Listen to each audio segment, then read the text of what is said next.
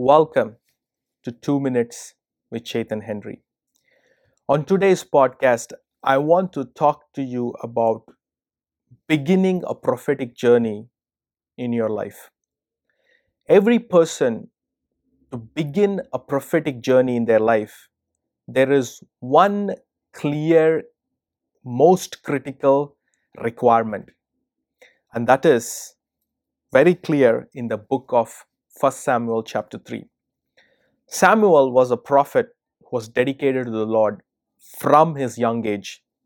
And the Bible says none of his words fell to the ground because God upholded his words. He was a major prophet. But how did this prophetic start in his life?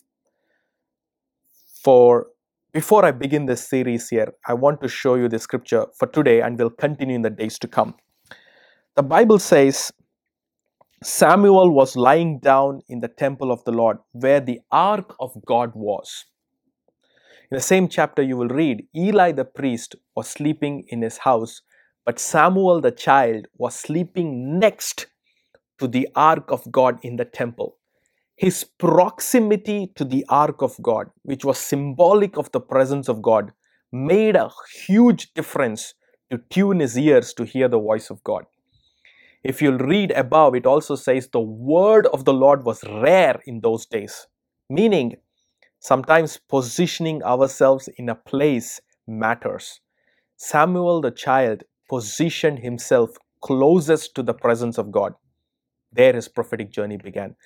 People of God, if you're listening to me, if you want to begin a fresh prophetic journey, I call you today saying that position yourself closest to the presence of God.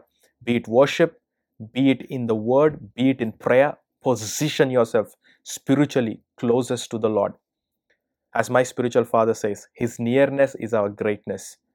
This will trigger a prophetic journey. I believe this podcast has spoken to you. If it has, please comment and share this with somebody. God bless you.